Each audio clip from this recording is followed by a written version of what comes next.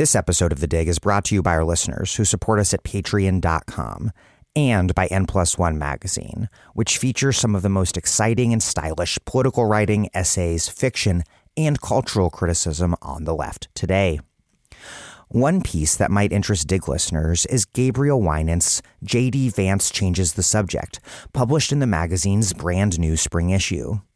In the piece, Winant, a labor historian, organizer, and previous Dig guest, examines J.D. Vance and the psychoanalytic repression that underpins his political project.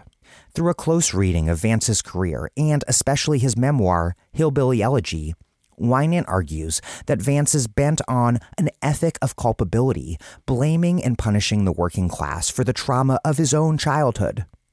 Looking to political figures like John Fetterman in Pennsylvania and Brandon Johnson in Chicago, Winant asks, how can the left build solidarity out of the real crises of deindustrialization that Vance has weaponized? Dig listeners can take 25% off a year-long print subscription to N+1 at n+1mag.com/thedig. Enter The Dig, that's one word, The Dig, at checkout to get 3 issues delivered in the mail, plus full access to 18 years of paywalled essays, reviews, and fiction, all for less than $3 a month. That's NPLUSONEMAG.com/thedig.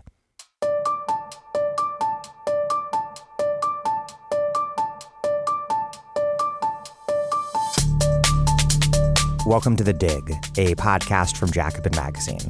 My name is Daniel Denver, and I'm broadcasting from Providence, Rhode Island. This is part 2 of a 2-part series on progressive city politics in 2 big American cities, Philadelphia and Chicago. The Chicago Teachers Union, or CTU, has transformed the politics of the city of Chicago. In the decade and a half since a group of teachers organized within the CTU, known as the Caucus of Rank-and-File Educators, took over their union, the CTU has repeatedly gone on strike, opposed austerity, built a political organization called United Working Families that has reshaped electoral politics in the city, and established itself as a major fighting force for Chicago's working class as a whole. Nowhere has the union's power been on better display than the recent municipal elections in Chicago, in which the CTU won an incredible come-from-behind victory in the mayoral race, electing one of their own, former middle school teacher, CTU staffer, and Cook County Commissioner Brandon Johnson as mayor. First, by making it to a runoff against a huge pool of challengers and an incumbent mayor, Lori Lightfoot, in the first round of voting in February, and then by defeating former Chicago Public Schools CEO and austerity hatchet man Paul Vallis in the runoff. The win was stunning, but in many ways, winning was the easy part. As he prepares to take office on May 15th as the executive of the United States' third largest city, Johnson has a wide range of challenges ahead of him. This interview was conducted on April 11th, a week after Johnson's victory at the storied Chicago venue, The Hideout. It was conducted by Jacobin editor and Dig guest host Micah Utrecht, and he hosted a conversation on the election and where Chicago's working class movement goes from here, with Stacy Davis Gates, president of the CTU, Carlos Ramirez-Rosa, a socialist city council member representing Chicago's 35th Ward, and Alex Hahn, the executive director of In These Times magazine, who worked for 2 decades as a union, community, and political organizer in Chicago. The CTU and the movement that has been built around it was in attendance and clearly feeling their oats, which you'll hear in the recording.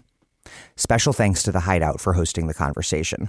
And a special thanks to all you Dig listeners who support the pod at patreon.com/thedig.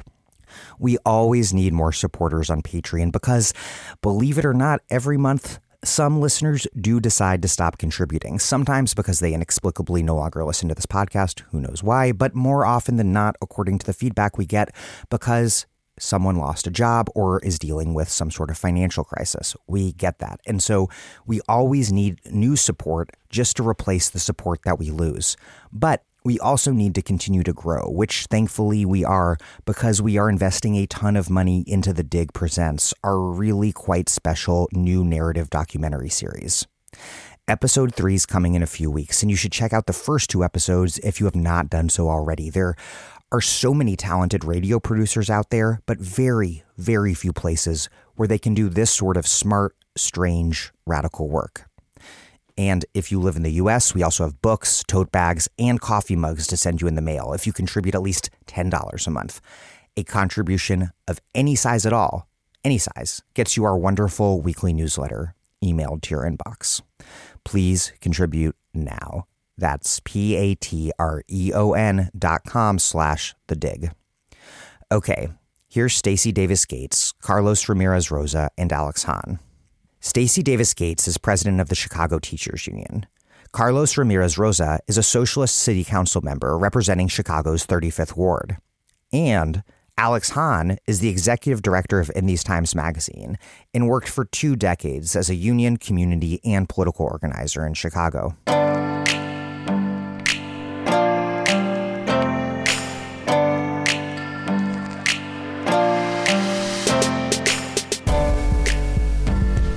All right.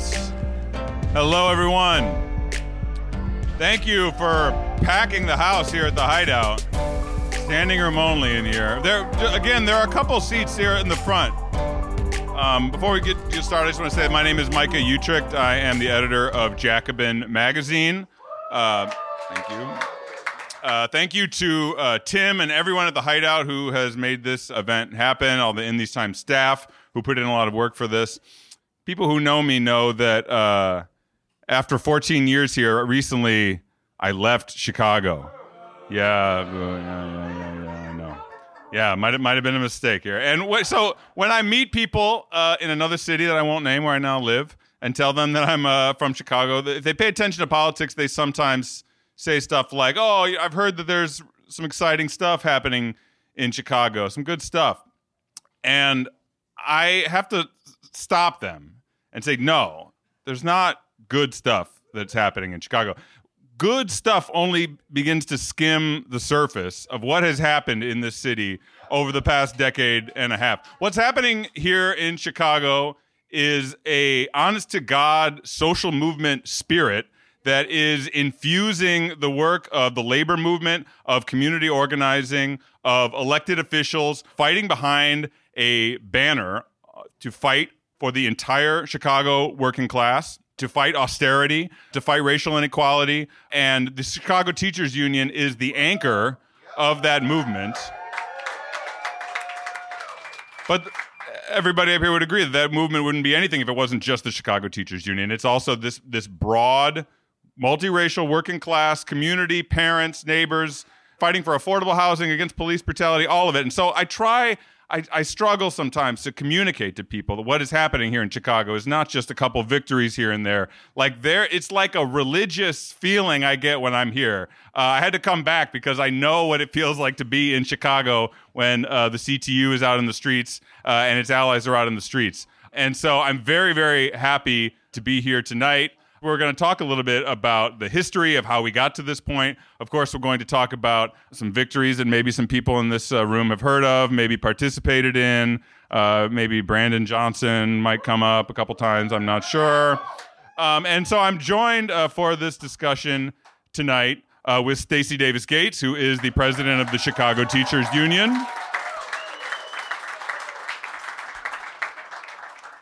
Carlos Rosa, who is the alderman of the 35th Ward on the northwest side of Chicago.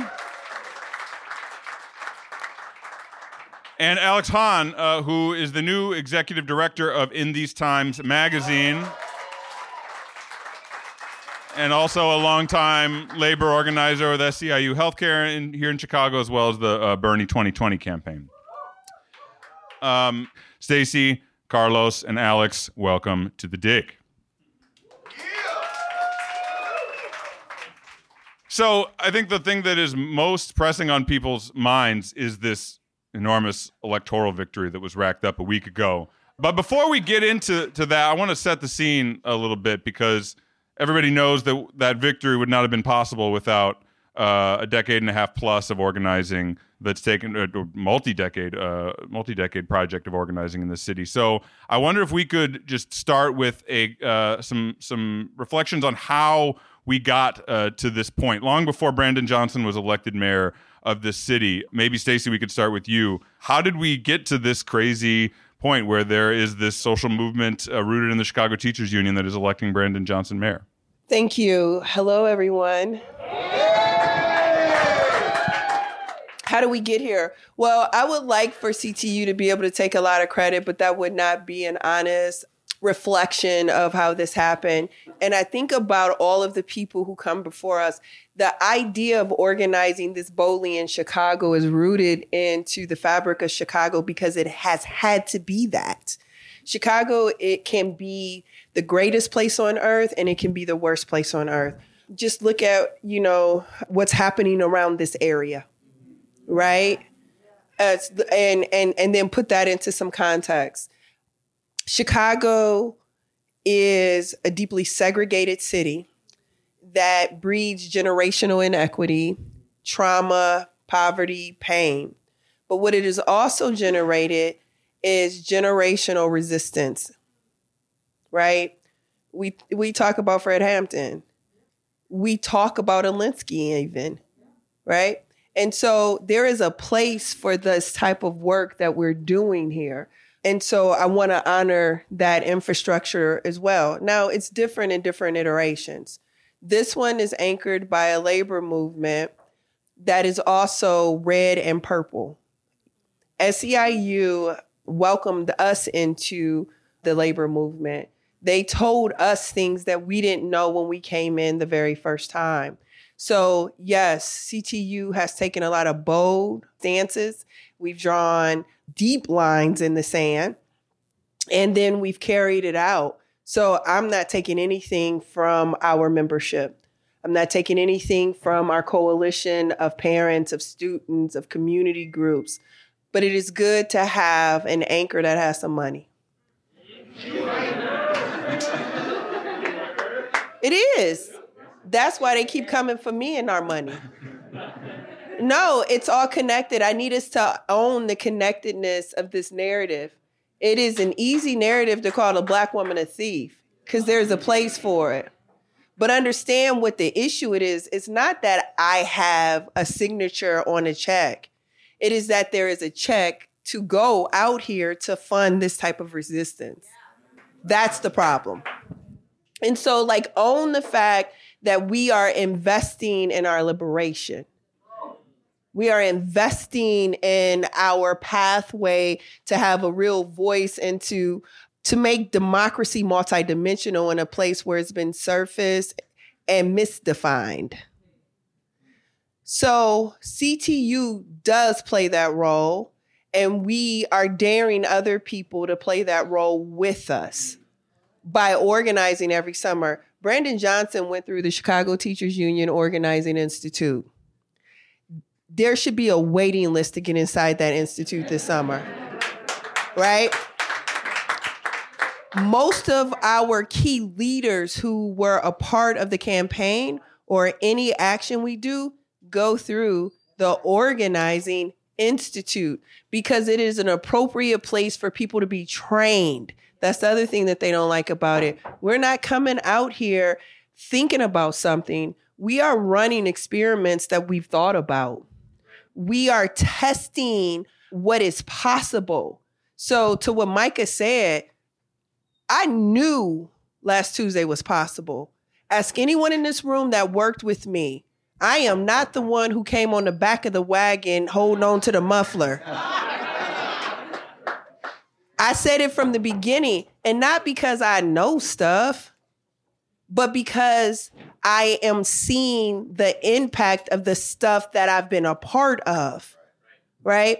We see this, it is possible because we've built it to be possible. The other part of this that I think is going to be increasingly important is how we see ourselves. We don't always see ourselves as powerful, and you shouldn't, because there's nothing in this world that tells us to be powerful. In fact, everything coming at us tells us that we are not powerful. So to behave in a powerful way is uncomfortable and it's unfamiliar. And then you get a lot of resistance from it, right? So it is easier to not be powerful. And so we have to name these things. I think the second thing that is going to be important in this season is acknowledging that everything is weird. It is. I have never had the feelings that I've had in this last week where I wanted to both cry and laugh at the same time. Literally at the same time. It is disconcerting. Do not leave your heart and your spirit behind in your reflection of what you are experiencing right now. Because that is why people have misgivings, because you didn't want to get your heart broken. It wasn't that you didn't think it was possible. It's like, well, if it is impossible, then how do I get up the next day? And then the day after that? That's what you were thinking. We have to be honest that this work for us is from our heart. It is an energy. It is a spirit. It is something that we almost can't even control. And we have to name that. That's why I'd say that the most powerful, radical tool that we have is love. Because that is what's driving this. But don't front. Your heart is all in this. So what do you do with your heart right now? Because we don't have the government that we need yet. He's not walking onto a fifth floor that's going to welcome the many.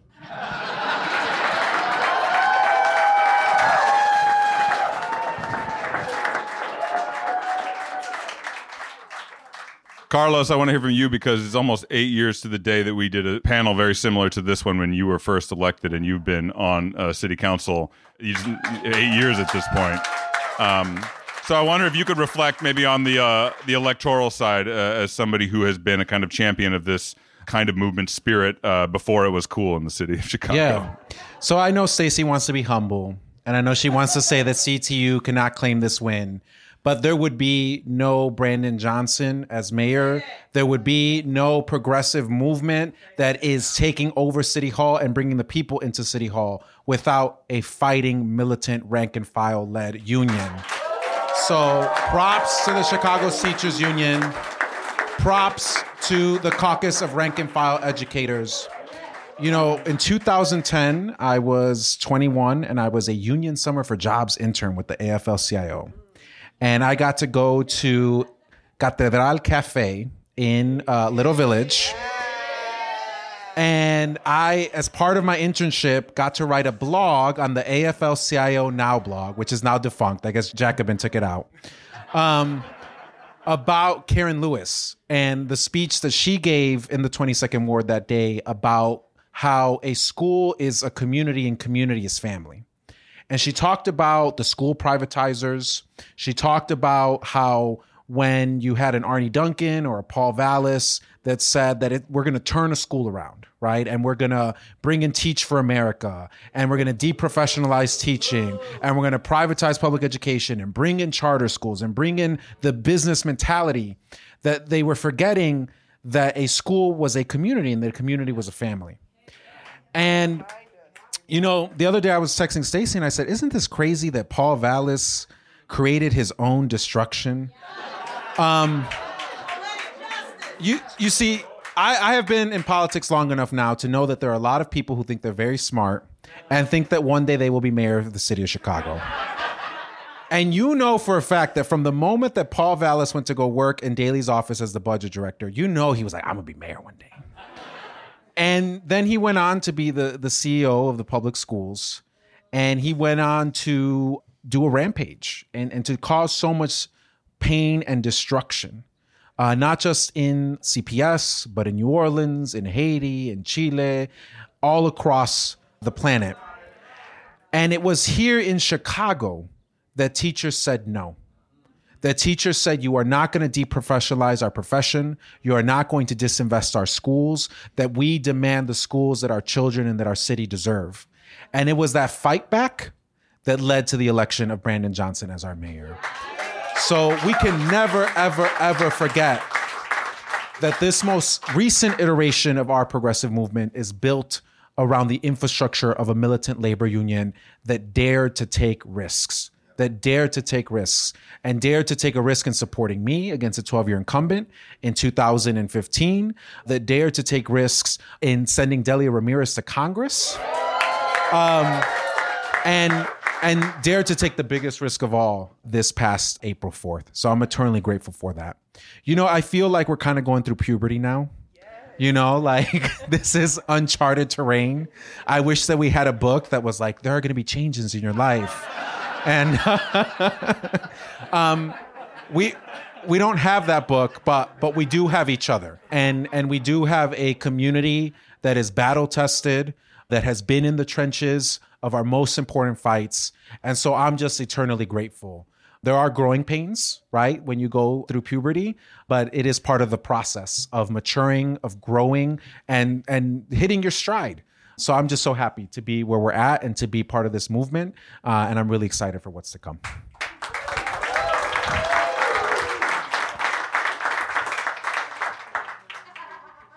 I think there are a lot of deep parallels between this moment right now and a lot of times in history. So I have to take a second to let people know, at In These Times magazine, on March 30th, we sent our latest print issue to print. And it included on the front page my first editorial as executive director, which assumed that Brandon Johnson would win the mayoral race on April 4th. And there's a little story in there about just having this memory of Brandon rolling up on a busted hybrid bike, I think in the fall of 2011, to a camp out that we were having in front of the Board of Ed, because at that point, that was what parents and teachers and community members had to do in order to have a chance just to make a public comment in the Board of Education meeting. We had to camp out overnight on the sidewalks of downtown.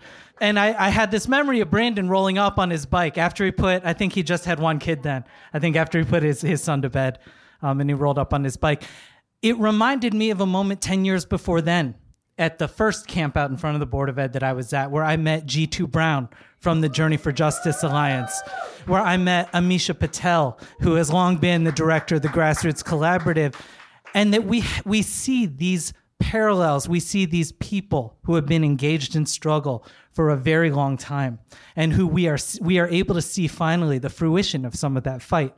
I think about the news, I think it was today or yesterday, that Walmart is shutting down 4 stores. They're shutting down stores in Chatham, in Bronzeville, Little Village, in Lakeview. And I remember the struggle in 2006 and 2007 for a big box living wage, the struggle to keep Walmart out of Chicago. And if they came in, we wanted them to pay their workers, I think it was $10.50 an hour at that point.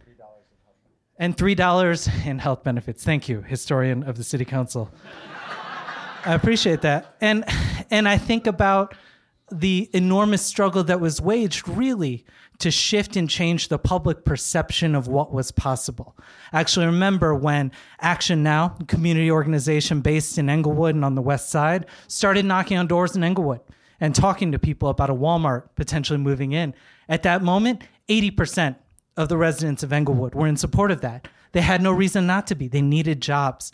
After we were done campaigning, a majority of those residents were against Walmart. Richard Daley still let Walmart in. But that 2007 election that followed that was the first kind of crack in the armor of the machine that I think, again, is coming to fruition today. You know, I think of all of those struggles of the last 20 years, of decades before that too. But I think of the Great Immigrant Rights March of 2006 with 1 million people in the streets. I think about what that inspired in the movement for undocumented people across the country. I think about how that actually inspired the takeover of Republic Windows by the members of the United Electrical Workers in 2008. And so I can see a direct line that has led us to this place. And I think that Stacy is right. We're not used to having power, right? People are not used to exercising power. And I love Carlos's puberty analogy. I do have 2 teenagers at home too. And so that kind of really hits home. But I think that we are in such an amazing generative place right now. We are in such a place where we have to train ourselves to imagine what is possible. We have to train ourselves to lift our vision up from what is directly in front of our feet because we have a once in a lifetime, a once in a generation opportunity, and we can't let that go to waste. That's right.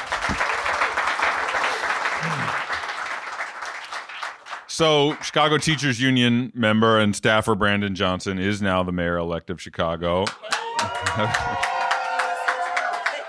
He's as Stacy said on election night, he is a paid union organizer. And as far as I'm aware, there's not really anything comparable to this situation in recent American history. Obviously, someone like a Harold Washington comes to mind, but Harold Washington didn't emerge from a militant democratic labor movement in the same way that Brandon Johnson has. And so I'm wondering, Stacy, if you could talk about how you all are approaching this transition. I mean, you're going from the streets to the fifth floor of City Hall, assumedly not giving up the streets, but you are making that transition at least partially. So how are you approaching this transition? That's a great question. Before I answer it, because I think the answer is embedded in my love for my president, Jesse Sharkey, who I didn't see. And what seeing Jesse reminds me of is 2010 when CORE came to CTU. In 2010, this militant group that we keep talking about, the conspiracy, as Rahm Emanuel called them, they took over the Chicago Teachers Union. And during this campaign, my granny would say, what don't come out in the wash will come out in the rinse. And baby, the rinse was powerful in this campaign season because you saw one of our former presidents and one of our former leaders of Chicago Teachers Union basically said Paul Vallis was the best thing for Chicago public schools. Hey, but understand in 2010, that's what Karen, Jesse, Jackson, Michael, Christine walked into. That's what they walked into, a union that had sold us out. I'm saying it out loud because they said what they said out loud. Yeah, I'm still #petty.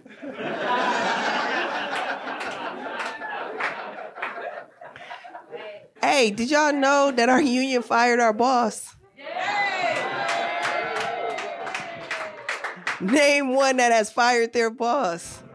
Name one. That's the power of the labor movement. Hey, right there. Talk to it.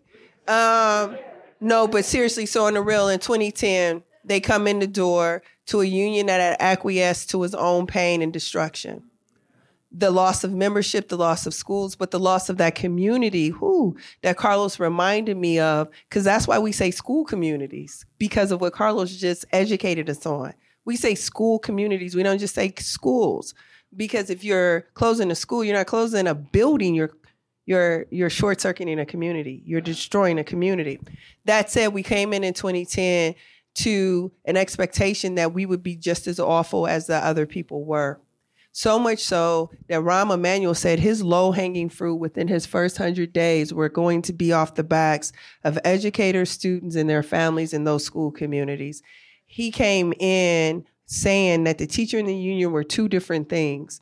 And why he said that, because he's not a dumb man. You may not like him, you may not agree with him, and he's not dumb. And so he thought that was low-hanging fruit because it had been low-hanging fruit. It had been low-hanging fruit. And he was convinced of his ability to win something in there. And he wasn't wrong. It was Senate Bill 7. It was a bill that marginalized the ability of teachers to have some sort of professional agency in the classroom. It penalized you for choosing to work in schools that were marginalized by under-resourcing, the disinvestment of the community, right? Right now, if you look at our teachers' evaluations, the teachers who are teaching in Black communities and brown communities and the communities that are lower income, their evaluations are always lower. That is the trend. That said, he came in, he knew it was low-hanging fruit. They hired every lobbyist. Stand on Children came to town. Advance Illinois. They held these hearings around, the state to say that this was about something else except for rolling on teachers. And not teachers everywhere, teachers in Chicago. And We didn't know that situation had already been completed before we started. Think about that. If you know the legislative process, a bill like that, as big as it was already greased to win. But Karen came back to people who said, you sold us out. Because we lost. Now, Karen said, I didn't sell you out. Something happened, and I did not consent to it, though. And she didn't consent to it. It did happen to her because it was already done. Do you know how much is already done in this city? So I'm saying this to say that we are going to have to stretch in this moment. Sweet Jesus, we're going to have to stretch. We got to acquire a more complex vocabulary. I invite you to get in touch with your hearts and your minds and be able to understand what you're feeling, because everything is not the same thing. And then find someone to have a thought partnership with, because we are piloting the next level of this project and we don't know what we're doing. We don't, just like we did in 2010. But pay attention to where we are in 2023.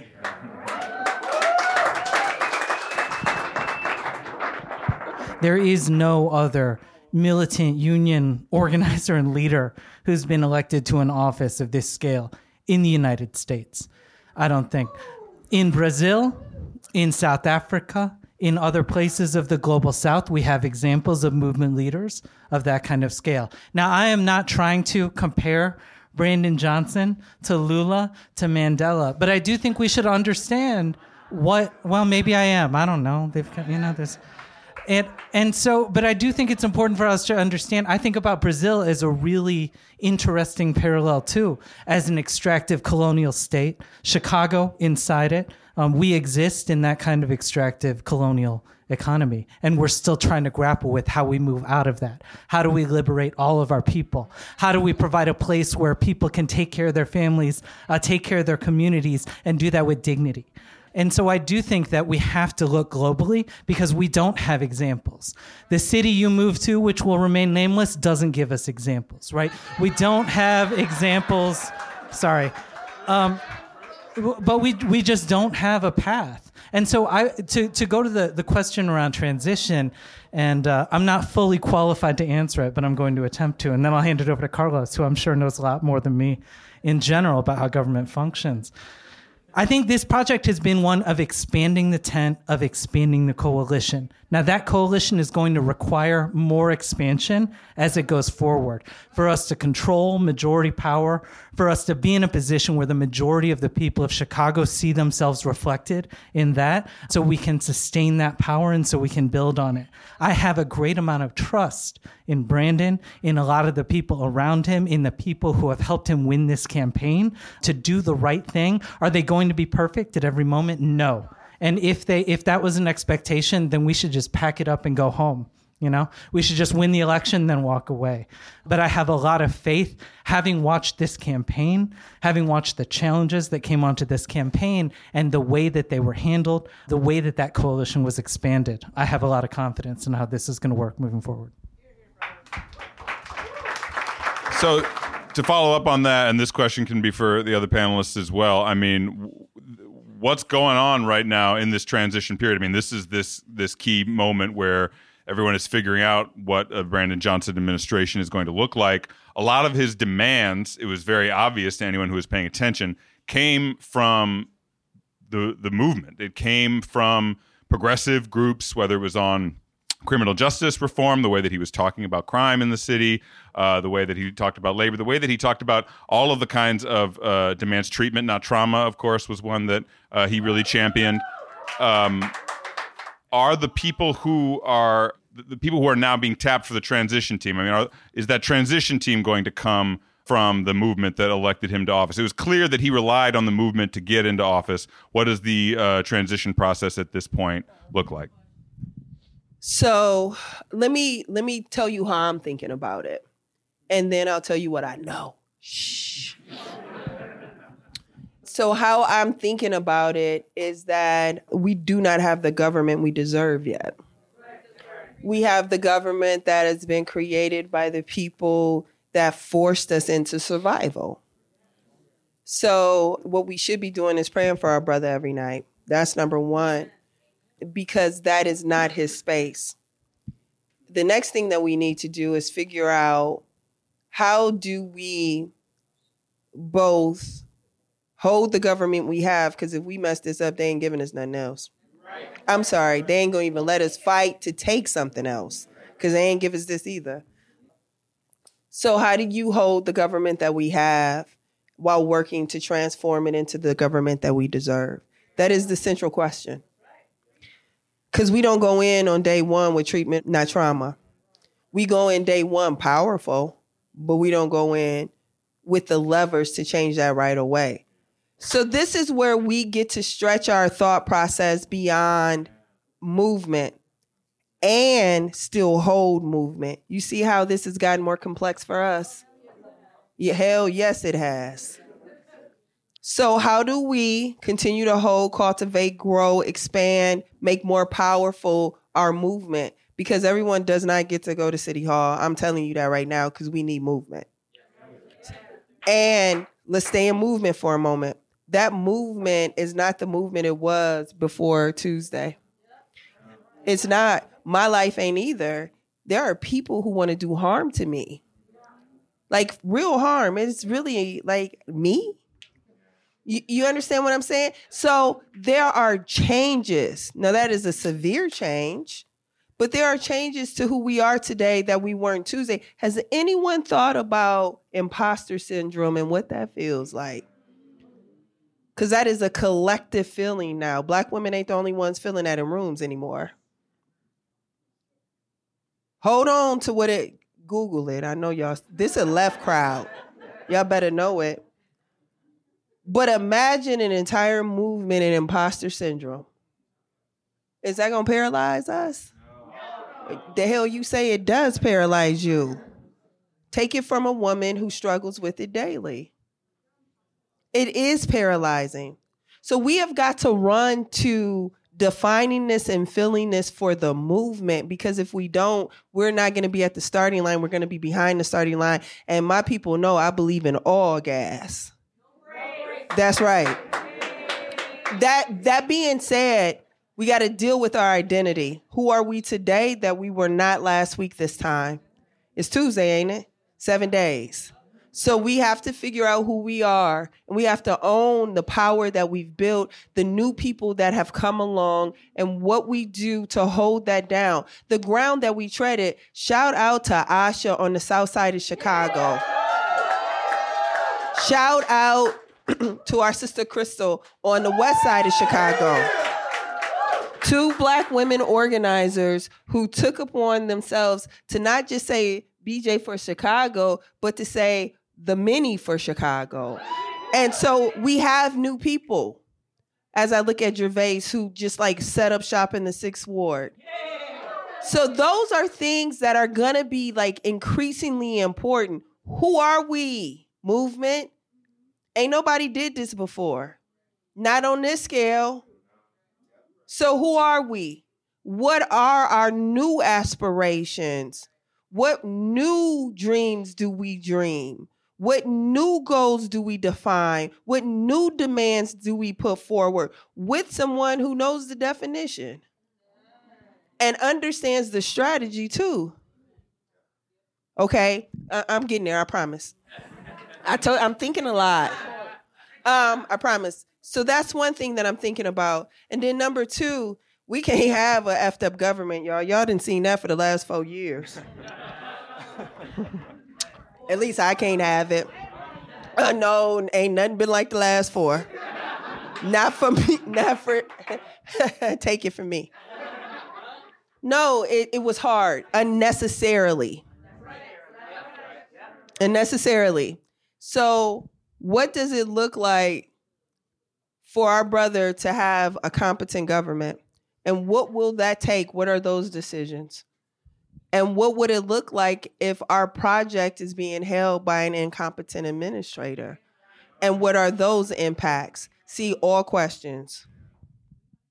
I'm Astra Taylor, and you're listening to The Dig with Daniel Denver, a podcast that helps us understand the past so we can organize for a better future. That's why you should support the show at patreon.com/The Dig. This episode of The Dig is brought to you by our listeners who support us at patreon.com and by Haymarket Books, which has loads of great left-wing titles, perfect for Dig listeners like you.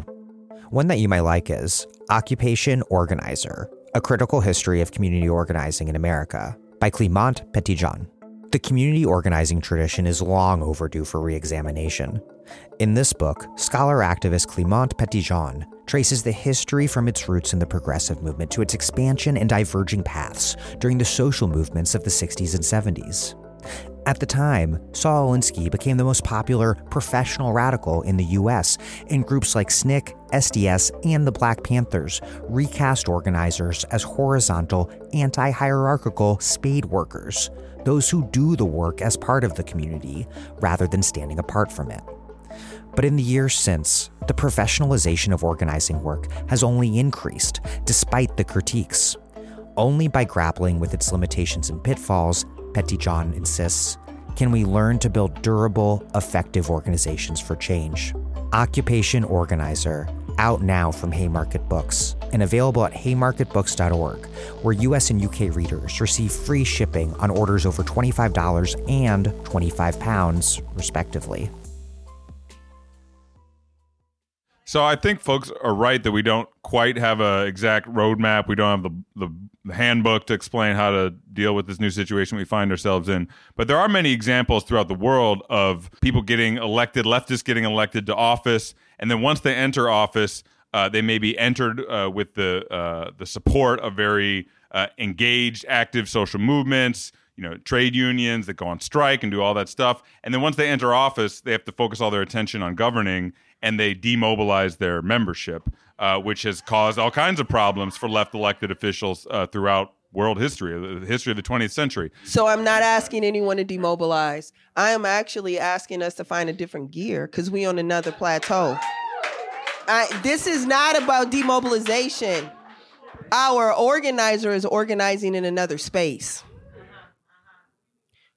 We still got to organize in our space. And if I know concretely, there are people who talked about prevention and not policing or incarceration. See, the polling was misleading. And then after the election, they tell us the real story. So the polling says that people believe in treatment, not trauma. The polling says that people believe in investment. So how are we organizing on the South Side and the West Side to make sure that people like me, my aunts, my mother, my grandmothers, that they understand that they don't have to have the only public service come from the CPD. That we get to dream and imagine more. See, we have greater work to do because now we have someone who won't call us crazy. We won't have someone that will deliberately lift the bridges. We have someone who will know what prep time is. So how do we maximize that? Like my neck doesn't have a foot on top of it anymore. So what else do I get to think about now that I couldn't think about for like pushing the foot off my neck? See, we get opportunity because feet ain't like pressing up against us.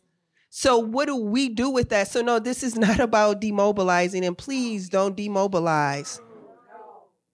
Let's continue to evolve though.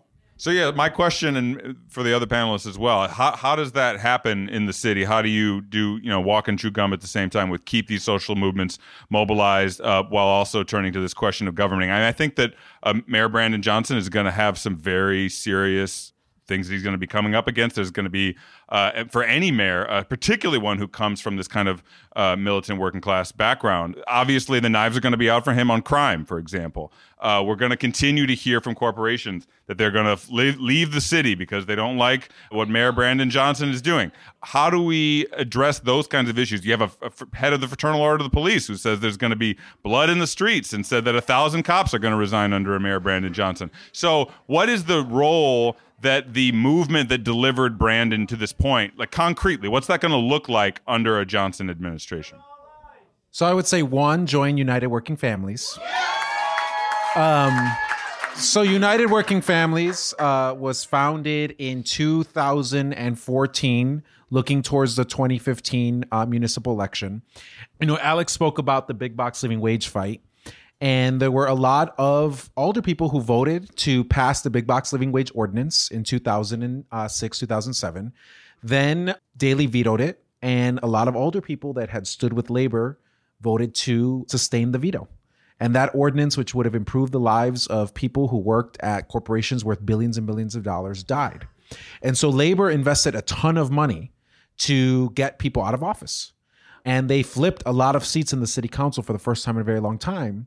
And within a matter of months, days of those people being elected, they were all co-opted by the Daley administration. And so from that lesson came the notion that, one, we should have a progressive caucus, right? And you see that formed in 2011.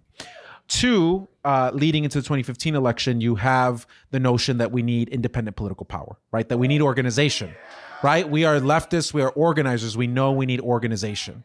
And so that is where United Working Families comes from.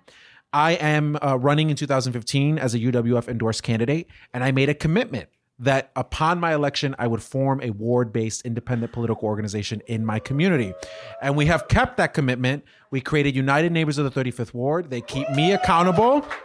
They fight to make sure that when I'm taking big fights in City Hall, I have people that are marching with me, people that are moving with me. They also work to elect other people, like 8th District Cook County Commissioner Anthony Joel Quesada, who came out of our ranks. So that is what we need, right? We need organization. And look, I spent the past 2 days calling a lot of aldermen. And let me tell you, it was a lot easier calling them now than it was 2 weeks ago. But we're still going to need organization, and we're still going to need people in communities that are organizing and pushing for things like treatment, not trauma, that are pushing for things like Bring Chicago Home. Make it easy. Make it easier for your older person to stand with Brandon Johnson and with our progressive agenda. So that is the key, is to continue to build that organization at the grassroots level, because ultimately that is our biggest strength. That is our biggest strength. That is how a candidate with less money, right, was able to make up the difference in field on April 4th. I mean, when it came to the Vallis campaign, a lot of these wards were ghost towns. Vallis had nobody. And the people he was paying to be out there getting out the vote for him, they were like, we voted for Brandon. This is a paycheck. There was this one guy, he was like, oh, you got to be out there for Brandon? I wanted Brandon. They stuck me with Vallis. And it's like, yeah, the big corporate headquarters where they decide which campaign you're going to be out there for. Man. But yeah, so I think that's going to be critically important, right? And it is your right to petition your elected officials, and it is our responsibility to be out there fighting for these transformative policies. So it is going to be so good to have a mayor on the 5th floor that is deeply committed to these issues, that was on the front lines of the fights to implement these progressive policies. That is a powerful organizing tool, but that is not the end all be all. At the end of the day, we know that it is people power that has to continue to power the type of change we want to see at City Hall. I mean, I do think Carlos in the 35th Ward, a lot of our other friends, in the city council, these are great examples where organization building continues, where things can keep pushing, in this direction that opens up more political possibility. Because it's not just about giving strength to those elected officials. It's not just about, a lot of people like to talk about accountability with elected officials. I don't think that's the right word when we're talking about people like Carlos, people like Brandon, who come from our movements and who are a part of our movements and who continue to be a part of our movements. I do think it's also important, and I think this is something that the Chicago Teachers Union and the Core Caucus, that United Working Families have really been trying to do over the last several years as well, which is spread the gospel outside of Chicago. We are not on an island in Chicago. We have to deal with a lot of pressures, whether it is from the state, whether it's nationally. The winds of what the narrative around crime is, a lot of them nationally have been centered around Chicago, which is part of what has the mainstream corporate media, mainline Democrats really confused right now. about how to respond because they have seen that Chicago has responded in a different way.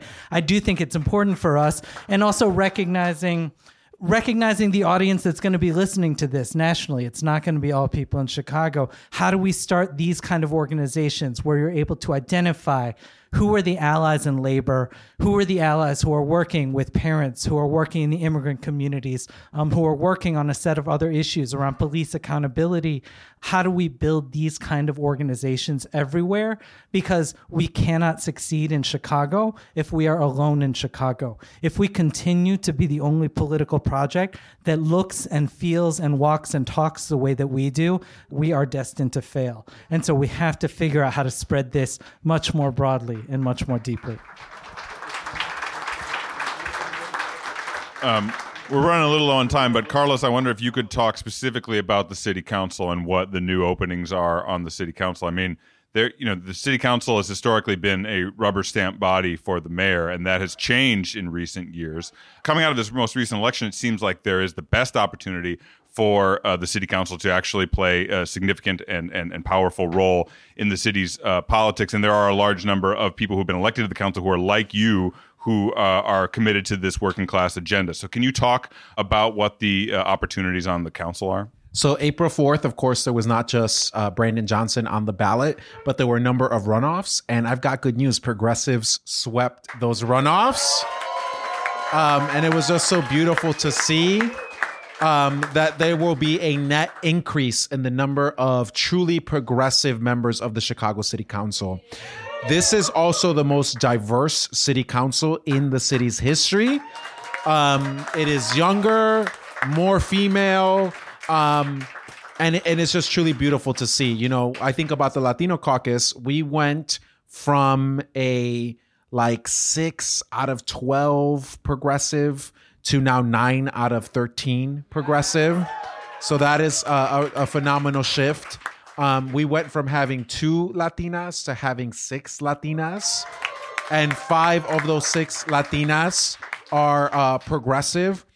We now have 3 people that are younger than me on the Chicago City Council, and that includes people like Angela Clay, who will be joining the Democratic Socialist Caucus.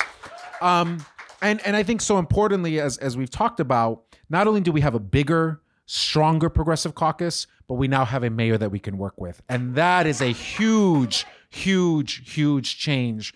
You know, as Stacy noted, it means it has to reflect a change in our thinking, right? Because we've been on the defense this whole time, and now we have an opportunity to go on the offense with our agenda. So I'm really excited.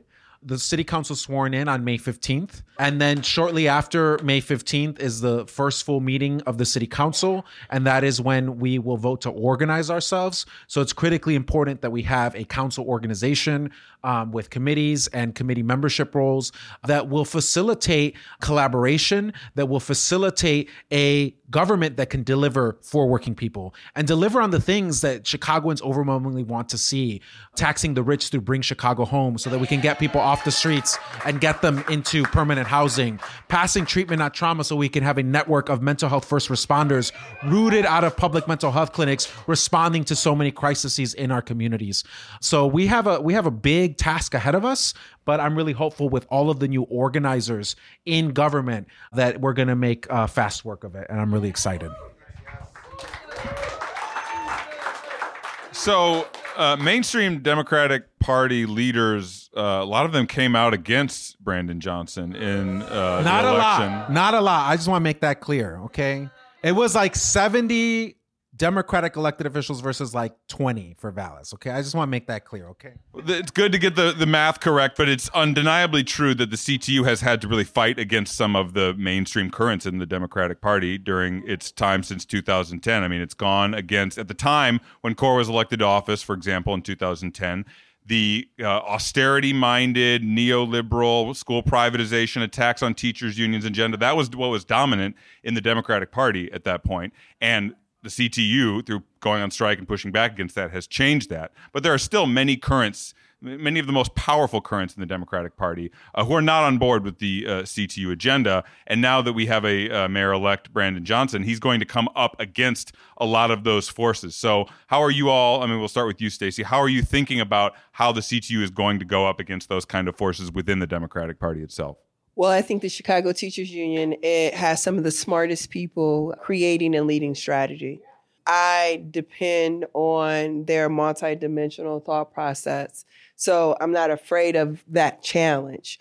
What I will say is that they haven't proven that school deform can work, right? They also couldn't prove that our demands and resistance vis-a-vis COVID mitigations was wrong either, especially in the places where many of our students reside.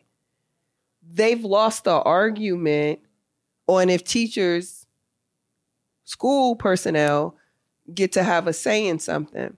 So they've lost those arguments. Now, here's the rub, though. They're still here. Right. They still exist. They never go anywhere. Right? Like, never. Right. So it's how do you coexist with them in a different capacity, right? They're still here. What do they actually need? What is it that they get to say they agree with? What do you really agree with? You're still here. You want to exist in this place. Remember, they get us to agree with them on stuff. They force agreement. They do. So what do we get them to agree with? Do they now agree that we need progressive revenue because schools have to be funded equitably? Can we get them to agree to that? Do they now agree that schools are communities and that you gotta anchor resources and agency and democracy within that design? Do they agree with that? Because in 2024, we get to elect half of that school board. And they just burn up money. You know, every time they send it to Vallis, you set it on fire. Petty. Real petty. But what do they get to agree with? See, I'm about releasing the burden of having to always show my work and prove myself. See, get out of imposter syndrome. We ain't on the hot seat. We are empowered. Not in power, but empowered. You understand my point? So what do they get to agree with us about? That's the question you put to them. Stop answering their questions. Start asking them. I think Carlos's point about who endorsed who is a really salient point. I think that this was, again, the first example of a campaign at this scale where a left progressive coalition has led and the center of the party has had to either step aside or follow. And we were facing the same right-wing forces that are out there, the same right-wing forces that are frankly in Tennessee, the same right-wing forces that around the country are attacking our people. And so I do think it's important for us to understand, how do we create a left and progressive coalition that forces, the question of vote blue no matter who, how do we force them to actually have to respond and accede to the demands that we have? I'm also, what Stacy just talked about made me think of, what if we had had a fair tax campaign with a mayor who was willing to stand on his soapbox and shout from the rafters to vote? We would have won that fair tax campaign. We would have a different tax structure in the state of Illinois today. And so I do think, again, a pattern here, we can't sell ourselves short. We can't I was kind of joking earlier today, on the left, we're used to being in a loser mindset. We're used to losing. I've lost 1 million times over the last 25 years. I don't even understand what it's like to win, but I'm real excited to learn. And so I'm willing to set that aside. How do you respond to loss? That's all great. We've learned a lot of moral lessons and wonderful things from that. Fuck it. I'm done with that. So we're moving forward.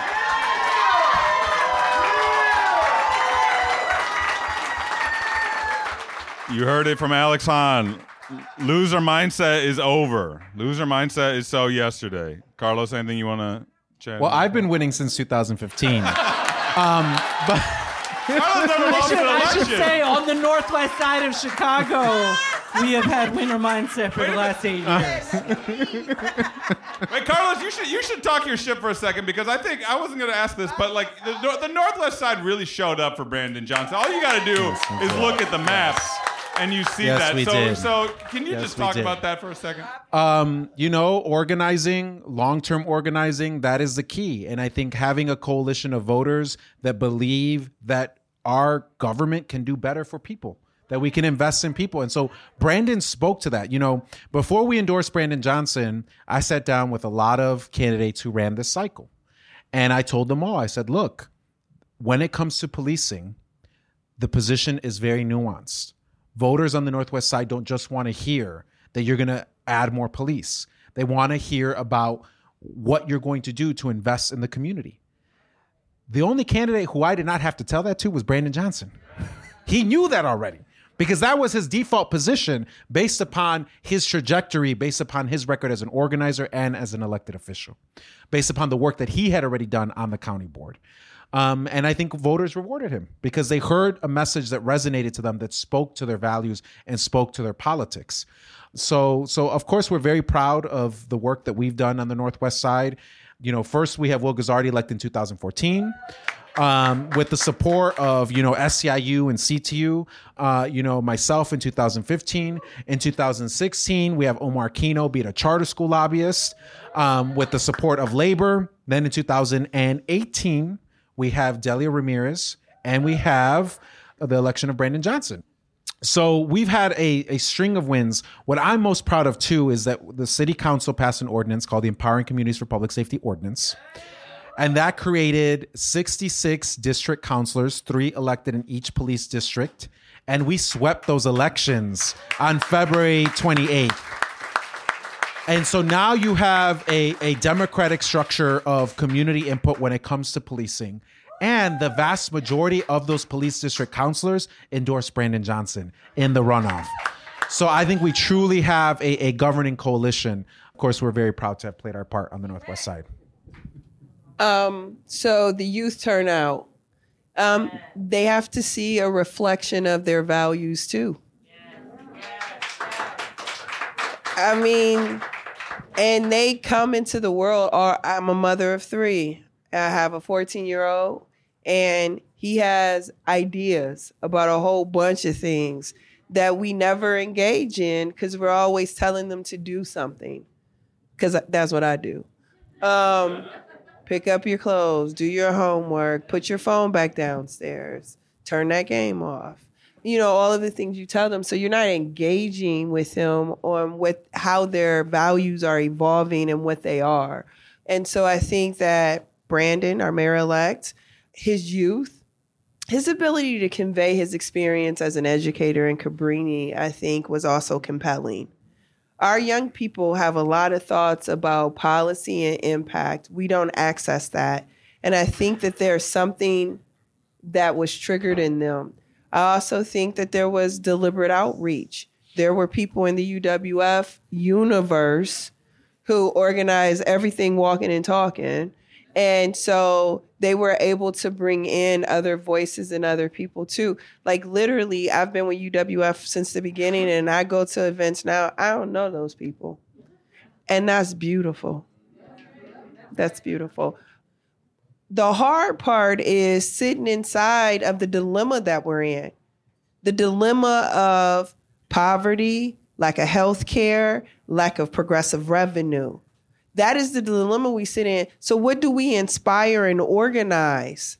What do we call upon? How do we shift? Like if Brandon Johnson, a paid union organizer from the Chicago Teachers Union,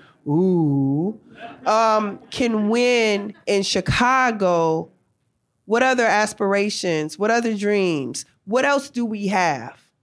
Like, see opportunity. Do not be confined or restricted to our behavior and experiences. I deal with the same trauma, It is imposter syndrome. Yes, I don't want my feelings hurt either. All of everything, we are the same. And opportunity. Question that we gathered under on the flyer for tonight was where this movement that's been built in Chicago goes from here. So closing thoughts on that question. Brandon came to speak to a group of workers in the fall of 2012. This was the week after the teacher strike in 2012. And I was working with these workers, restaurant workers, retail workers downtown on the Magnificent Mile. We were looking for somebody to come talk about the strike to these workers. They'd been meeting every week for several months, sometimes 10 workers, 15, 5, 20. Organizers know how that goes. The week after the teacher strike, the room was packed. And these were workers who were 18, 19, 20, 21 years old. These were workers who had recently graduated from Chicago public schools, were trying to figure out how to work 2 jobs, take care of their family, bouncing from couch to couch, trying to get some credits at city colleges at the same time. And those workers saw that fight of the Chicago Teachers Union and were inspired. Brandon Johnson came and spoke to them. I don't want to give him too much credit. He's getting a lot of credit for everything in the world right now. But 6 weeks after that, those workers launched the Fight for 15 here in Chicago. And it was enough to say, you all won. You all took on a fight that seemed impossible, and you won. Whatever the specifics of what you won was kind of not important. You put up a fight, and that was a fight for all of us. And so they set their sights higher and took on another fight that was for all of us. And so I think that what comes out of this and what needs to come out of this is the next expressions. What are those fights going to be? How do we expand who is a part of this project? How do we expand who imagines themselves as being, a full citizen of this city? And I don't say citizen in an American citizen way. How are we expanding that community and how are we growing? And I think there's an enormous amount of potential there. Similar to what Alex just said, our movement must grow and our movement must deliver. We have to deliver. There are people who are fearful of walking down the block outside of their home. There are people who are struggling to make ends meet, to keep the lights on, to put food on the table. And we have to deliver for those people. And in the act of delivering for those people, we will win their trust and we will see the ability of our movement to grow. And in order to deliver for those people, we have to have a governing coalition that grows. And so I'm just really excited about all the work. The reward for good work is more work. And so we have done a lot of work over many, many years. And we have won an elected school board. We have won a path towards community control of the police. We removed the carve-outs from the Welcoming City Ordinance so that we can be a true sanctuary when it comes to immigration. And now we have to win so much more for our families so that they can have safety, so that they can have everything that they need to survive and thrive. That's where our movement. What's next for our movement? More work. Hey! Hey! And it's going to be more door knocking, and it's going to be more political education, and it's going to be more political agitation, and it's going to be a lot more fights. But as long as we stay true to our values, and as long as we continue to understand that it's organization and unity that is the basis of our success, I know that we will be a shining example for this nation. And as Alex was saying earlier, people will want to replicate what they're saying here in the city of Chicago. So thank you all for being part of this movement. And thank you all for knocking doors and for donating and for showing up, because we would not be where we're at today without the work of all of you and so many before you. So thank you. Where do we go from here? I do want to honor Karen Lewis. I do. Because she figured it out in 2013 how to redirect our energy after a huge disappointment, all those losses that Alex, talked about, School closure. 50 school closings. 50. 50. From a list that had over 100. Jesus. Literally. Man, you don't understand a trauma like that. It still hurts. 10 years ago, you all. So Karen got up the next day and she gave our movement direction. And it is so hard to give people something in a loss. because you ain't even got it. And she said, we've tried at the negotiating table. She says, we've gone to your Board of Education meetings. You just heard them talking about sleeping outside of the Board of Education. You know, people getting, kicked out of the board meeting and banned for like life. Like the struggle is real, but it was really real. And she said, look, mayoral control, you keep telling me to hold you accountable for everything. So she said, we're going to hold you accountable. We're going to talk to voters. And this movement has added, listen to the words now, added talking to voters to his repertoire. Because that ain't the only thing we get to do. We got to do many things. So I want to say first, thank you. I think the gratitude and the humility that I feel right now, you have no idea how proud I am of us and we.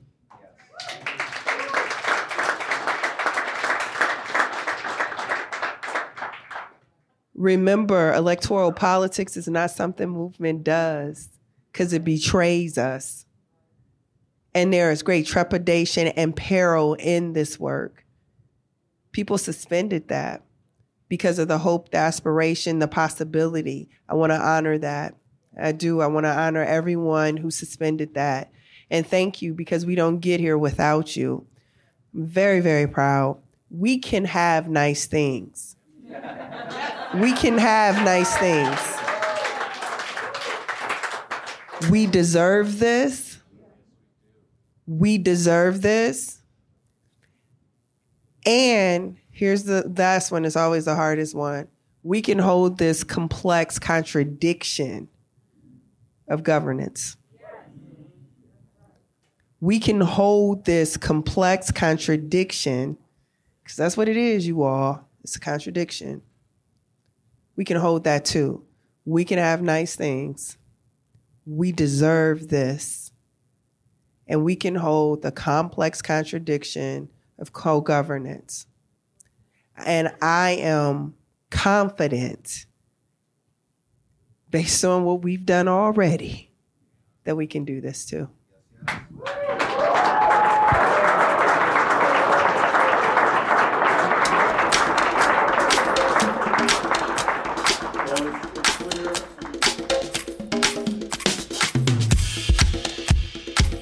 Stacy Davis Gates is president of the Chicago Teachers Union. Carlos Ramirez-Rosa is a socialist city council member representing Chicago's 35th Ward.